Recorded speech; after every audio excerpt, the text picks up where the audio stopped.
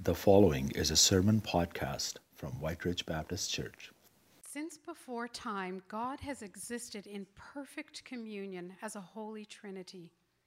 Jesus Christ, the Son of God, the living Word, was with God in the beginning in that perfect communion, forever at home in the glory and beauty of God. But then he left his perfect home and made his dwelling among us. He became flesh, giving away everything and making himself nothing. A human baby born into humble circumstances and destined for the shame of the cross. He did this by choice, in obedience to his Father, to rescue a wayward humanity that had become lost in sin. He did this to save us by bearing our sin on the cross. He did this to conquer death on our behalf. For that, he left his perfect and glorious home, displaced and despised, because of the compassion of God. This morning, we remember the many in our own world who are without a home, displaced and despised in their own way. We remember the many homeless people who live within mere miles of this very place. We remember the vast numbers in this world who currently live as refugees, separated from their homes, from all they have ever known. And we remember that the Christ who left his home to save us also left his home to save them. This morning, we light the first Advent candle in recognition of the hurting and homeless in our world. If we have truly experienced the light of the world, Jesus Christ, then let us honor him by intentionally remembering, and even more than that, reaching out to those who are without a home. May the words of Jesus be true of us. For I was hungry, and you gave me something to eat. I was thirsty, and you gave me something to drink. I was a stranger, and you invited me in. Amen. Well, good morning. Good morning. Excellent, that's a bit better. So I have a little bit of audience participation I need from you today. A very simple question, very non-threatening. How many of you have heard of Charlie Brown? Raise your hand. All right, hands down. How many of you have gone to see the new movie, Charlie Brown? Shame on you for not. It's great. You got to go see it. It's fun. When I think of Charlie Brown, probably one of the first images that comes to my mind is Lucy holding her football and saying, "Hey, Charlie, you know, you can trust me." And she pulls it away on the floor, right? Every time it happens that he falls on his face and he gets up again. And praise the Lord for that. Hey, guys, can I have the back screen on, please? And so today, I just want to say, David's at a place where it's not funny at all, but he's been on the back.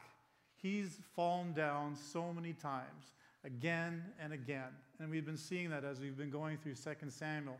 This king, this man after God's own heart, has fallen. Sometimes because it feels like someone's tripped him, sometimes because of his own sin. And today, as we get into chapter 19 of 2 Samuel, we see David at his lowest spot, probably the lowest spot that he's at in his life. He's in a city called Mahanaim, and he's hearing the voices of his people cheering as they say, "Absalom's dead," and they know now that their king, David, can finally be back on his throne. And he hears people rejoicing, and the Bible just says that he got by himself, he covered his face, more or less saying he got into isolation, and he just said, oh, Absalom, if only I could have died in your place." While he hears the joy of his nation, he's got the brokenness of his heart, and he feels responsible for his son. He knows his son has become his enemy, and worse than that, he knows that his son had become an enemy of God. And that breaks his heart. He doesn't know what to do with himself. He has no energy left. He can't take a next step. He's just devastated, as any loving father would be. A man named Joab comes in, and he's been David's commander throughout almost all of his life. And he comes in and he speaks words that need to be spoken. He speaks words of truth. I have a feeling they weren't really spoken in love, but he speaks word of truth. Because he tells David he's got a role to do. He says, David, you can't be like this. David, these people have just sacrificed much to make sure that your kingdom can still be established. David, right now, you are loving those who hate you, and it looks like you hate those who love you. And you're going to lose it all if you don't get up and go see those people. David, get up. Don't you dare give up, David, is what he'd be saying. And David hears it, and he gets up, and he goes to the gate, and it kind of says, that's for the people to know, okay, I'm back. I'll be the king. I don't know how much his heart was in it at that point. He just kind of did it because he got some marching orders. But the Bible tells us in Proverbs 24, verse 18, that a righteous man falls 7 times, but he always rises again. And this time, you know what? However those words came across, if they weren't loving, the Lord still used those words to get David up. And to help David realize that as hard as it was for him to lose his son, and as devastating as that was, he still needed to remember that he was a king of a nation that God had just said, you can be back on your throne. And through your kingdom, David, your son died, but there's another son, there's another descendant who's coming, and he's going to bring salvation for the whole world. You can't forget that, David. You have to be grateful too. So David gets up and he goes to the gate, which is a symbol of him saying, again, I'm ready to take on my responsibilities. So before we get specifically into our chapter for today, I just want to ask you this question. Do you tend to identify yourself primarily by your fallings or by God's faithfulness? When you fall, do you just kind of get stuck there?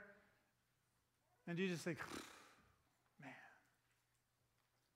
Or do you remember God's faithfulness and get up by the help of the Holy Spirit and move forward? If you haven't struggled too much with fallings, how about your successes? Do you measure yourself by your successes, or do you measure yourself by God's faithfulness? The only measure that's worthwhile is God's faithfulness. And that's what we need to remember as we walk in obedience with Him, at least as we desire to. Today, the message of the sermon is the King returns to Jerusalem, and it's a dramatic lesson on how to treat others. And I'm going to ask you to open your Bibles right now to 2 Samuel chapter 19. We're going to be reading verses 15 to 23. But as you get your Bibles open, I just want to give you a little bit of a context for the passage that we're reading today. This is a picture of a portion of the Holy Lands. And you can see here on this arrow, this is a time where the green arrow here is when Absalom is saying, I'm taking over. I'm rebelling. And he goes to Jerusalem, and David says, I got to flee. David crosses the Jordan, and then he goes all the way up north to a place called Mahanaim. And that's where the context of what we're going to read takes place. So David's living up there, and while he's living up there, that's where he hears the crowd starting to say, bring back the king, bring back the king. 4 times it says, bring back the king. That's the theme of chapter 19. He hears that. And he's hearing it from the people of Israel. The 10 tribes of Israel are all saying, let's bring back the king. They say, you know what? We anointed Absalom to be our king. That didn't work out. Let's get our king back. How fickle is that? Right? We hired someone. We got someone to be our leader. He wasn't good. David, you can be our king again. That's sort of, I think, how David's interpreting what he's hearing. And David sends 2 priests down all the way back to the people of Judah. And he says to them, hey guys, Israel's talking about me. They're talking about making me king, and you're not stepping up to bat. I'm your brother. Why aren't you guys inviting me back? He tells the priests to go tell them, tell those guys it's time for me to be back on the throne there. And then he also says, there's something else I want you to tell. There's a guy there, Amasa. I want you to talk with him, and I want you to tell him something very, very important. So I want to tell you, first of all, who Amasa is. Here we've got King David. He's the star of the show in this here. Now he's got 8 wives and 19 sons. Right? He has concubines and other children yet. But in this timeline, first of all, we see that through his half-sister Zeruiah, that's where Joab comes. So that's the guy who just rebuked David, said, get up. That's the guy who we've read a lot about in 2 Samuel. So Joab is David's nephew. Amasa is also his nephew. Okay? But he sided with Absalom, and Absalom made him his commander-in-chief for the army. Right? So he's a rebel. David tells the 2 priests, you go back to the men of Judah and you tell Amasa these words. You tell them this, may God deal with me, be it ever so severely, if from now on you are not the commander of my army in place of Joab. Big shift. So the guy who's probably most people would say would be responsible now for David's success to get back on the throne, David's demoting him, saying, I'm putting you in charge. It's a little bit confusing except for this part. First of all, David has a bit of animosity, I think, towards Joab for some of the things he's done. He killed his son. He's killed other sons. He hasn't obeyed him. He's a man who does what's right in his own eyes. He's a man who's often very successful, but not necessarily a good man of character. And then he's saying here, hey guys, I know there's a whole bunch of you who rebelled against me. I know a bunch of you said you didn't want him to be king, and now I'm coming back. Well, I want to tell you something. There's a general amnesty for everybody. I'm forgiving everybody. We're all on the same page. We're going to get united. And to show you that I mean business, Amasa's going to be in charge. Tell them that.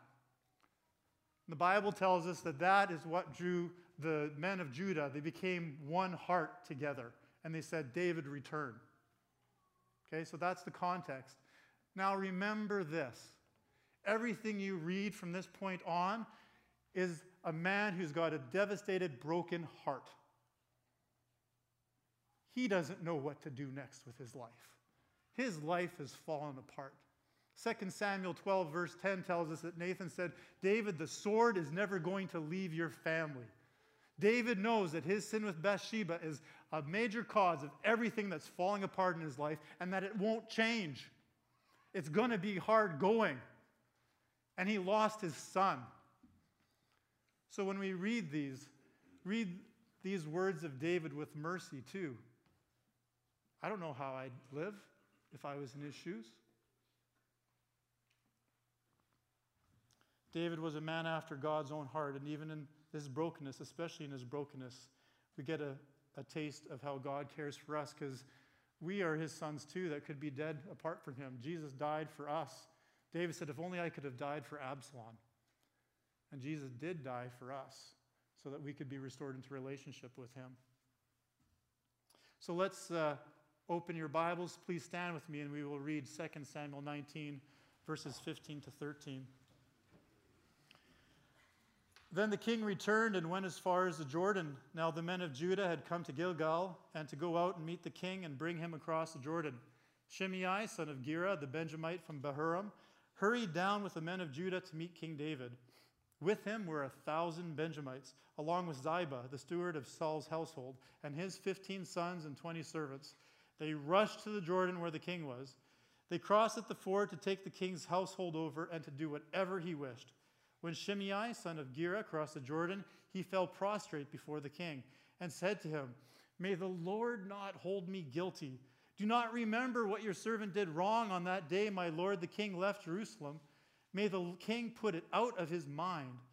For I, your servant, know that I have sinned. But today I have come here as the first of the whole house of Joseph to come down and meet my lord the king. Then Abishai, son of Zeruiah, said, Shouldn't Shimei be put to death for this? He cursed the Lord's anointed. David replied, What do you and I have in common, you sons of Zeruiah? This day you have become my adversaries. Should anyone be put to death in Israel today? Do I not know that today I am king over Israel? So the king said to Shimei, You shall not die. and the king promised him on oath. Please be seated. So let's give you a little bit of a context here for who this man Shimei is. We've been introduced to him earlier, and the first time we hear of him is in 2 Samuel 16. David is fleeing for his life, and as he's fleeing, Shimei comes up and starts hucking stones at him and his soldiers. He actually gets stones, starts hucking them, and starts saying, "You deserve this, David. You're getting exactly what God has in store for you because you've caused bloodshed all throughout the kingdom. You deserve this." He prophesied that, and he cursed David. The words that we read are this: get out, you man of blood, you scoundrel. You have come to ruin because you are a man of blood." That's David's experience with Shimei. Only other time Scripture mentions seeing him that I'm aware of. And now he sees this guy come and bow before him. And the Bible says twice, it says that Shimei rushed to the river, he hurried to the river. I get the impression that Shimei is like, he's scared. He knows that he should be done because he wasn't a good boy and he deserves to be punished. And so he's doing what's wise and saying, "Lord, forgive me. I was wrong. I don't mean to, I shouldn't have done it. Please forgive me. Please forgive me." And he says these words: "May my Lord not hold me guilty. Do not remember how your servant did wrong. May the king put it out of his mind." So, in my mind, I think, man, this guy, he's just blowing smoke. Man, just, show him no mercy because he's just, right? And God in his grace slows me down and says, "Doug, whenever you think critically of someone in Scripture, you got to start examining yourself because there's probably something for you to learn there." And I start thinking, so this isn't verses in the Bible, I just kind of start thinking about what was Shimei's experience of David before, and I don't know. I know that Shimei didn't live in a time where there was tweets about what's happening, or you could watch CNN. He didn't really have probably any firsthand contact with King David so that he knew firsthand what's up. So he hears about his king who's supposed to represent God, right? King of the nation, God's anointed. He hears that this king sleeps with a woman named Bathsheba. He hears that this king then kills that woman's husband, who was one of his 30 mighty men, and that the baby born from that sin also paid a price and died. I don't know if I was Shimei and I heard those kind of things, what kind of thoughts I'd be making about the king. I don't know about you, but sometimes I make judgments of people where I don't know the whole story. I hear little bits and pieces, maybe from conversations, or maybe it's something on the news, and I don't know. Maybe in my thought I've said, yeah, they're just getting what they deserve, what God wants. I don't know. So the question I have to ask myself as I spend time in this is, Doug, when have you acted like Shimei? When have you acted in a way where you spoke and it wasn't the word of God? Shimei didn't speak prophecy, he spoke lies, and he cursed. Doug, when has your mouth done something in my name that wasn't reflective of what I thought? Well, probably that's happened more often than I know. Forgive me, Father, for that. So the picture, though, is David is walking with his procession to the Jordan, and they're going to cross over. They've got all these people. And then Abishai, his another kind of right-hand man, says, "David, kill him. He deserves to die." There's probably part of David that agrees, right? But he says, "You are an enemy of mine. You and your brother Joab. Today, you two, my two nephews, you have become my adversaries." And then he says this. He says, "Should anyone be put in death in Israel today, do I not know that today I am king over Israel?" And I think this is the crux of chapter 9. Do I not know that I am king?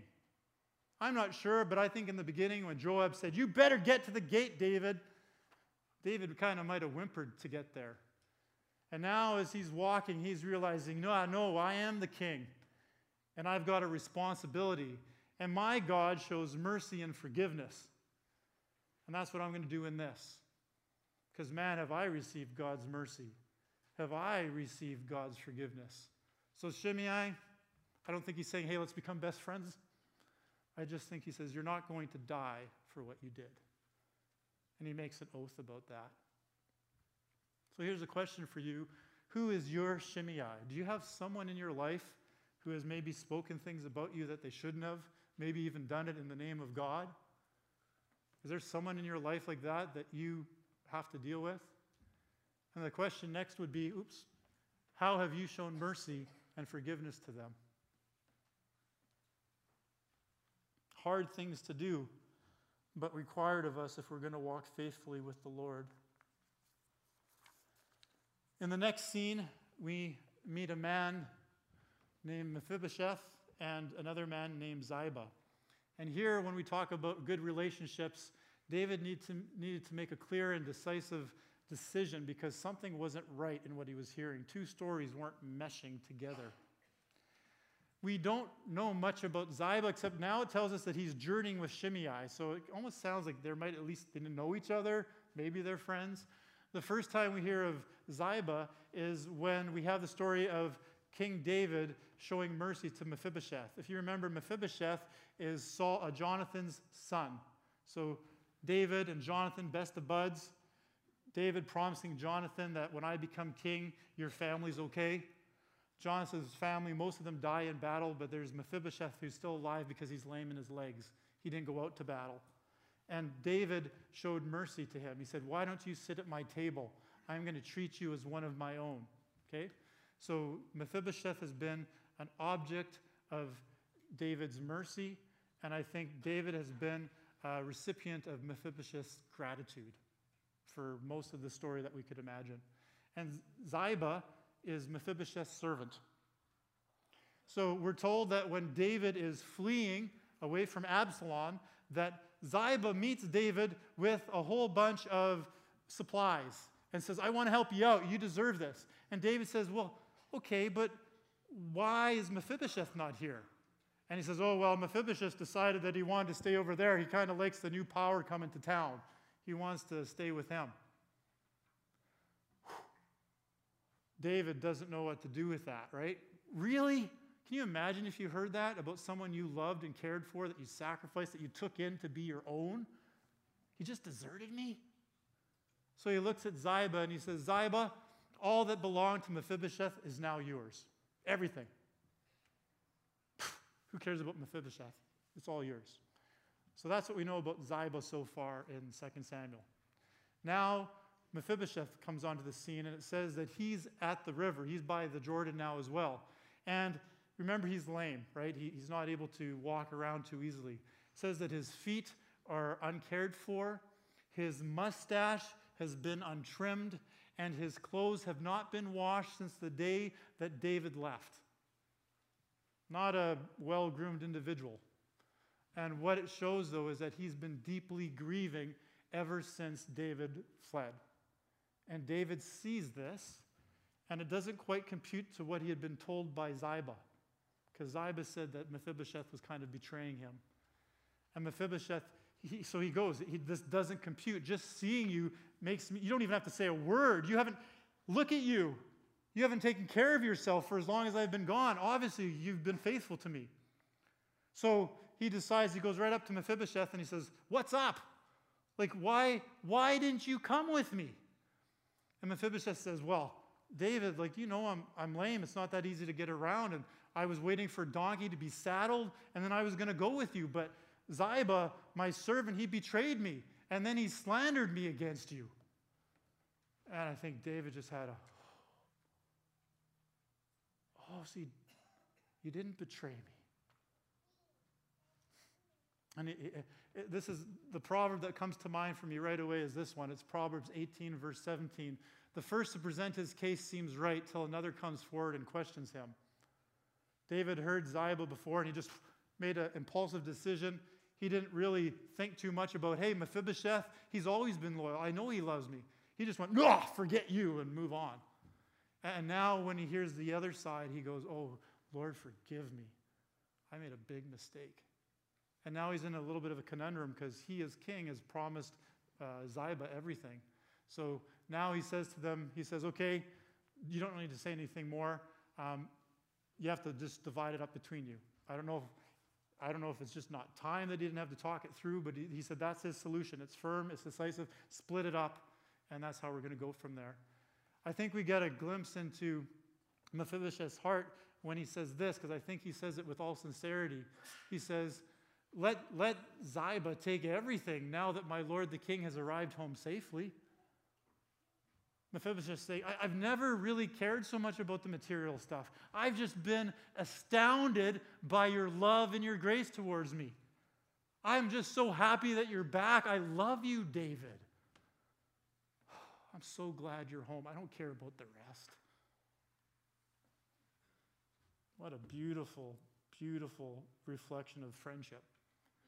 The verse that comes to mind for me when I think of this, and that's if I'm correct in how I'm interpreting this, is Philippians 2, verses 3 to 4. Do nothing out of selfish ambition or vain conceit, but in humility consider others better than yourselves. Each of you should not look only to your own interests, but also to the interests of others. I think that when David and Mephibosheth's relationship was working well, this is what we see evidenced. And it's beautiful. And so the question I have for you right now is, who is someone that you have cared for who you think of as your Mephibosheth? Is there someone in your life? You have to remember that Mephibosheth for David could have easily been his son, because this was Jonathan's son. So this is a person who's much younger than him. And he cared for him.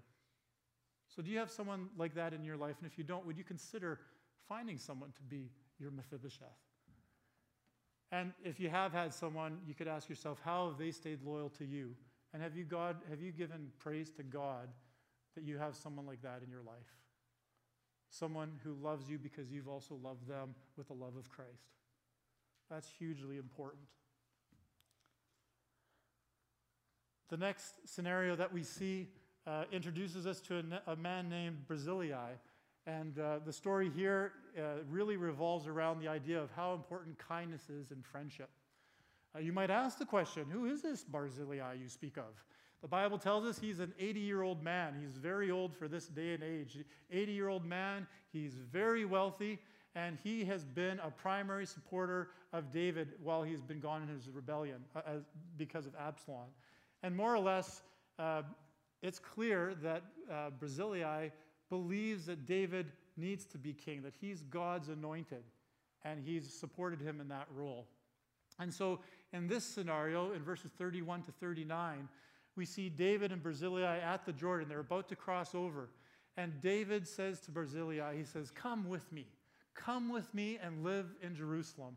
I want you to be in my royal courts, and I want to bless you. He loves this man. So now we're on the other end. Before Mephibosheth is way younger, Barzillai now is way older. He's looking at him and he goes, I love you. I want you to be with me. And Barzillai says, thank you, David, but you know what? At my age, I think the wisest thing for me to do is to stay in my home area because I want to die with my friends and my loved ones. I want to be put in the tomb of my ancestors. Barzillai was a lot more interested in having a dignified death than a dynamic life at this point. I can let go of that. He goes, but you know what? If you want to, you can take my son Chimham, take him and treat him as you'd like. And David says, I will do that. I'll take him with me. He'll be in my royal courts, and I will treat him as you would treat him. And I will treat you however you desire to be treated. You know, words aren't there, but more, I love you, man. You're the best. I'm so thankful to God for you. An important lesson in this story is this. This old man, his money was not nearly important to David as was his presence. Sometimes it's easy to give money to things. It's a lot harder to give yourself to things or to yourself to people. So that people know that you truly love them, that you're actually with them, that through the hard times and the pleasant times that you're there and you're going to cheer them on to be who God has called them to be. And that's what Barzillai gave to David. And it's a beautiful picture for us to remember. The verse that comes to mind as I think of their relationship is this. It's from Romans 12, verse 10. Be devoted to one another in love. Honor one another above yourselves. It's a gorgeous picture of what friendship's meant to be. No selfishness, no self-promotion. The idea that I want God's best for you. And I'm going to help you as much as God allows me to move up and to become more like Christ and to serve Him as you're meant to.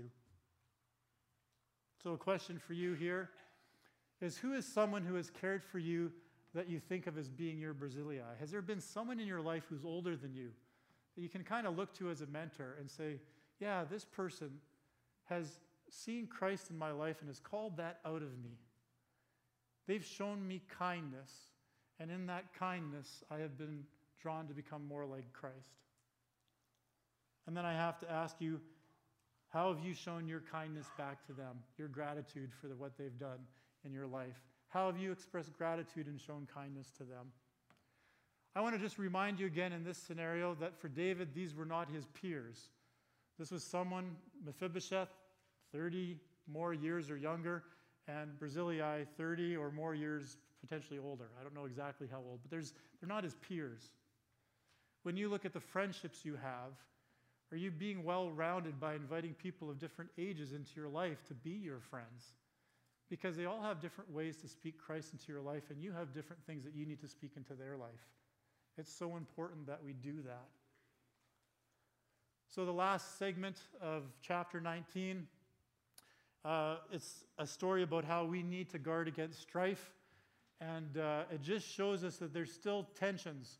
As far as the story goes now, David is coming back to be king. In some ways, the nation is united, but really it's one nation with 13 tribes who don't like each other very much. There's a lot of tension. There's still division. There's civil war going on in the house. And really, it's not until the whole nation of Israel, all the tribes get put into exile and they get freed again, do they become one nation under God where they're more unified together. And so now these two nations are warring, and what happens is David actually crosses the Jordan. He crosses the Jordan going to Jerusalem with all the men of Judah and half the tribes of Israel. That's what the Bible tells us. He crosses over. And then it says, all the men of Israel came to David and said, why are you doing this? Half of us aren't here. This isn't right. You're reinstating yourself as king, and a big chunk of us are missing. And before David says anything, it says it doesn't say anything, the men from Judah just pipe up and say, well, he's our family. He's like our brother. And of course he's here. But just so you know, there's no favoritism. We're not doing anything extra. We're not getting any side benefits from this. We're not doing anything wrong. And then the men of Israel say, what are you talking about? He's not just your brother. He's our king. And if that's the case, there's 10 tribes here. We have more of a claim to David than you do. And we were also the ones who first started talking about bringing David back. If you remember, we talked about that. We were getting all excited about getting David back into the throne, right? And so there's this kind of argument and this tension going on. And it kind of highlights the fickleness of the crowd. If you want to go with the crowd, you're going to be like this all of your life. Your opinions are going to change. What you think is right and wrong is going to change.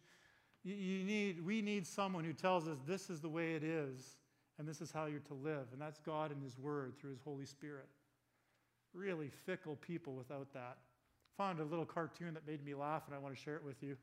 It's a picture of a king and his wife, the queen, strapped in a dungeon against the wall with the chains. And he looks at her and lovingly says, honey, the public sure is fickle, isn't it? Right? All of a sudden, like, hey, at one point we were on the throne and now we're in the dungeon and they've strapped us up. At least they let us keep our crowns. Isn't that nice? Aren't they fickle? Well, again, when we read Scripture, we always have to let God do the work of bringing it home for us and saying, well, what does this mean towards me? And I have a question for us, and it's a good question, I think. And the question is this.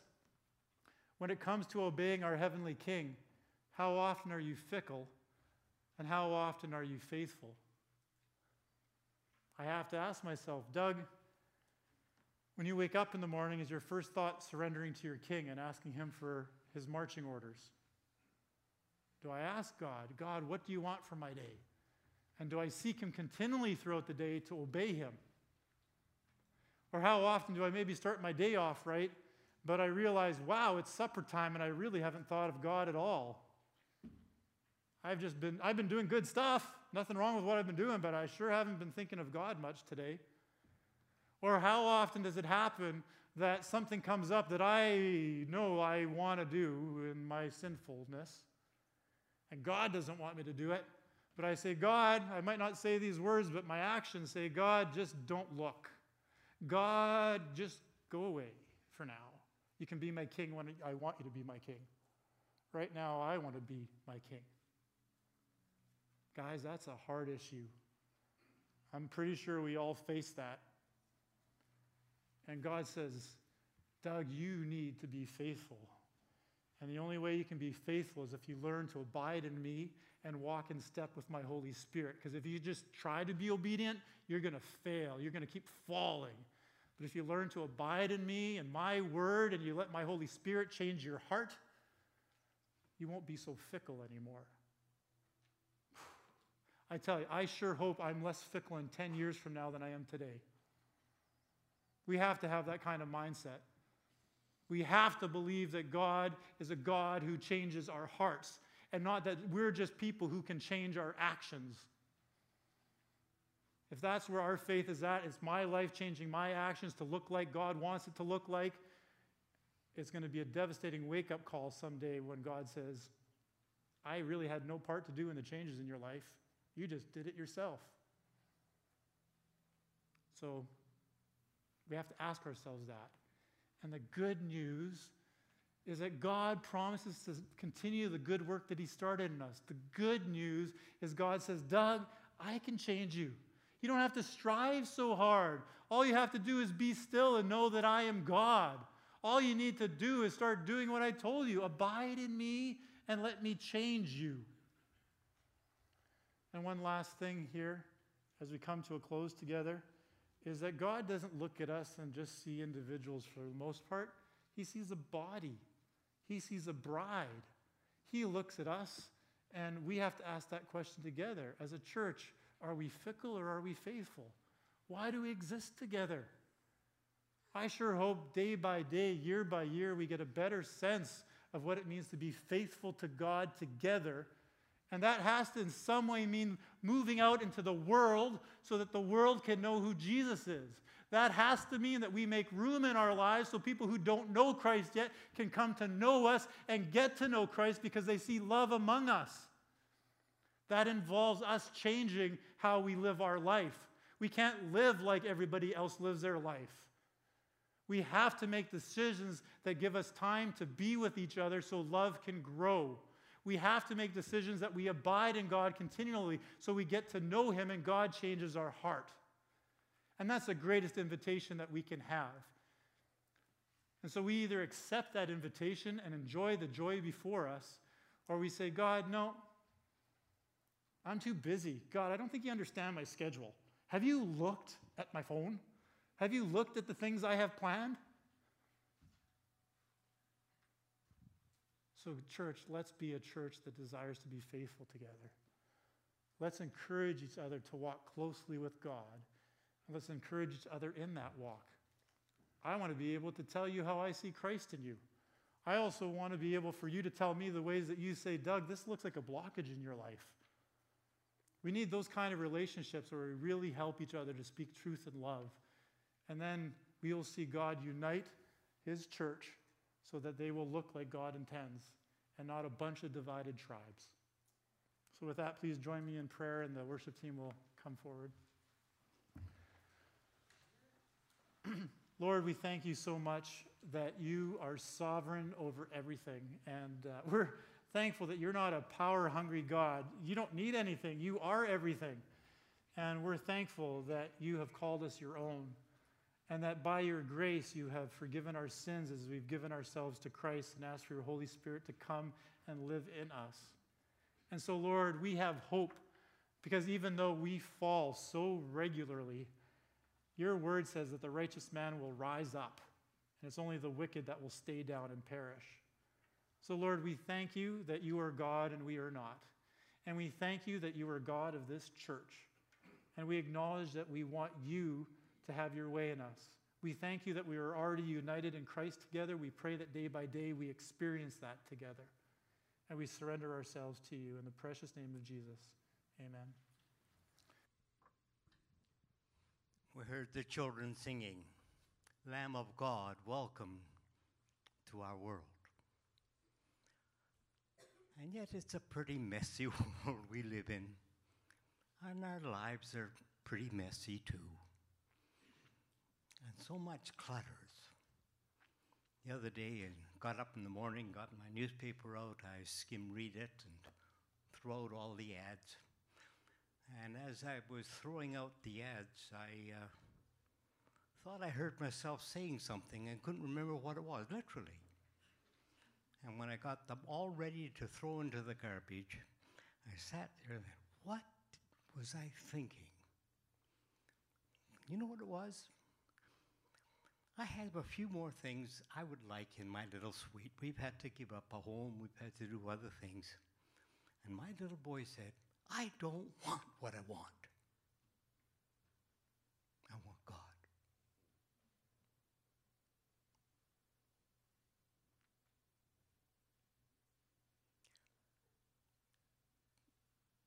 We need sometimes to listen to our deepest wants and put them into the context of David's world and our world and God's world.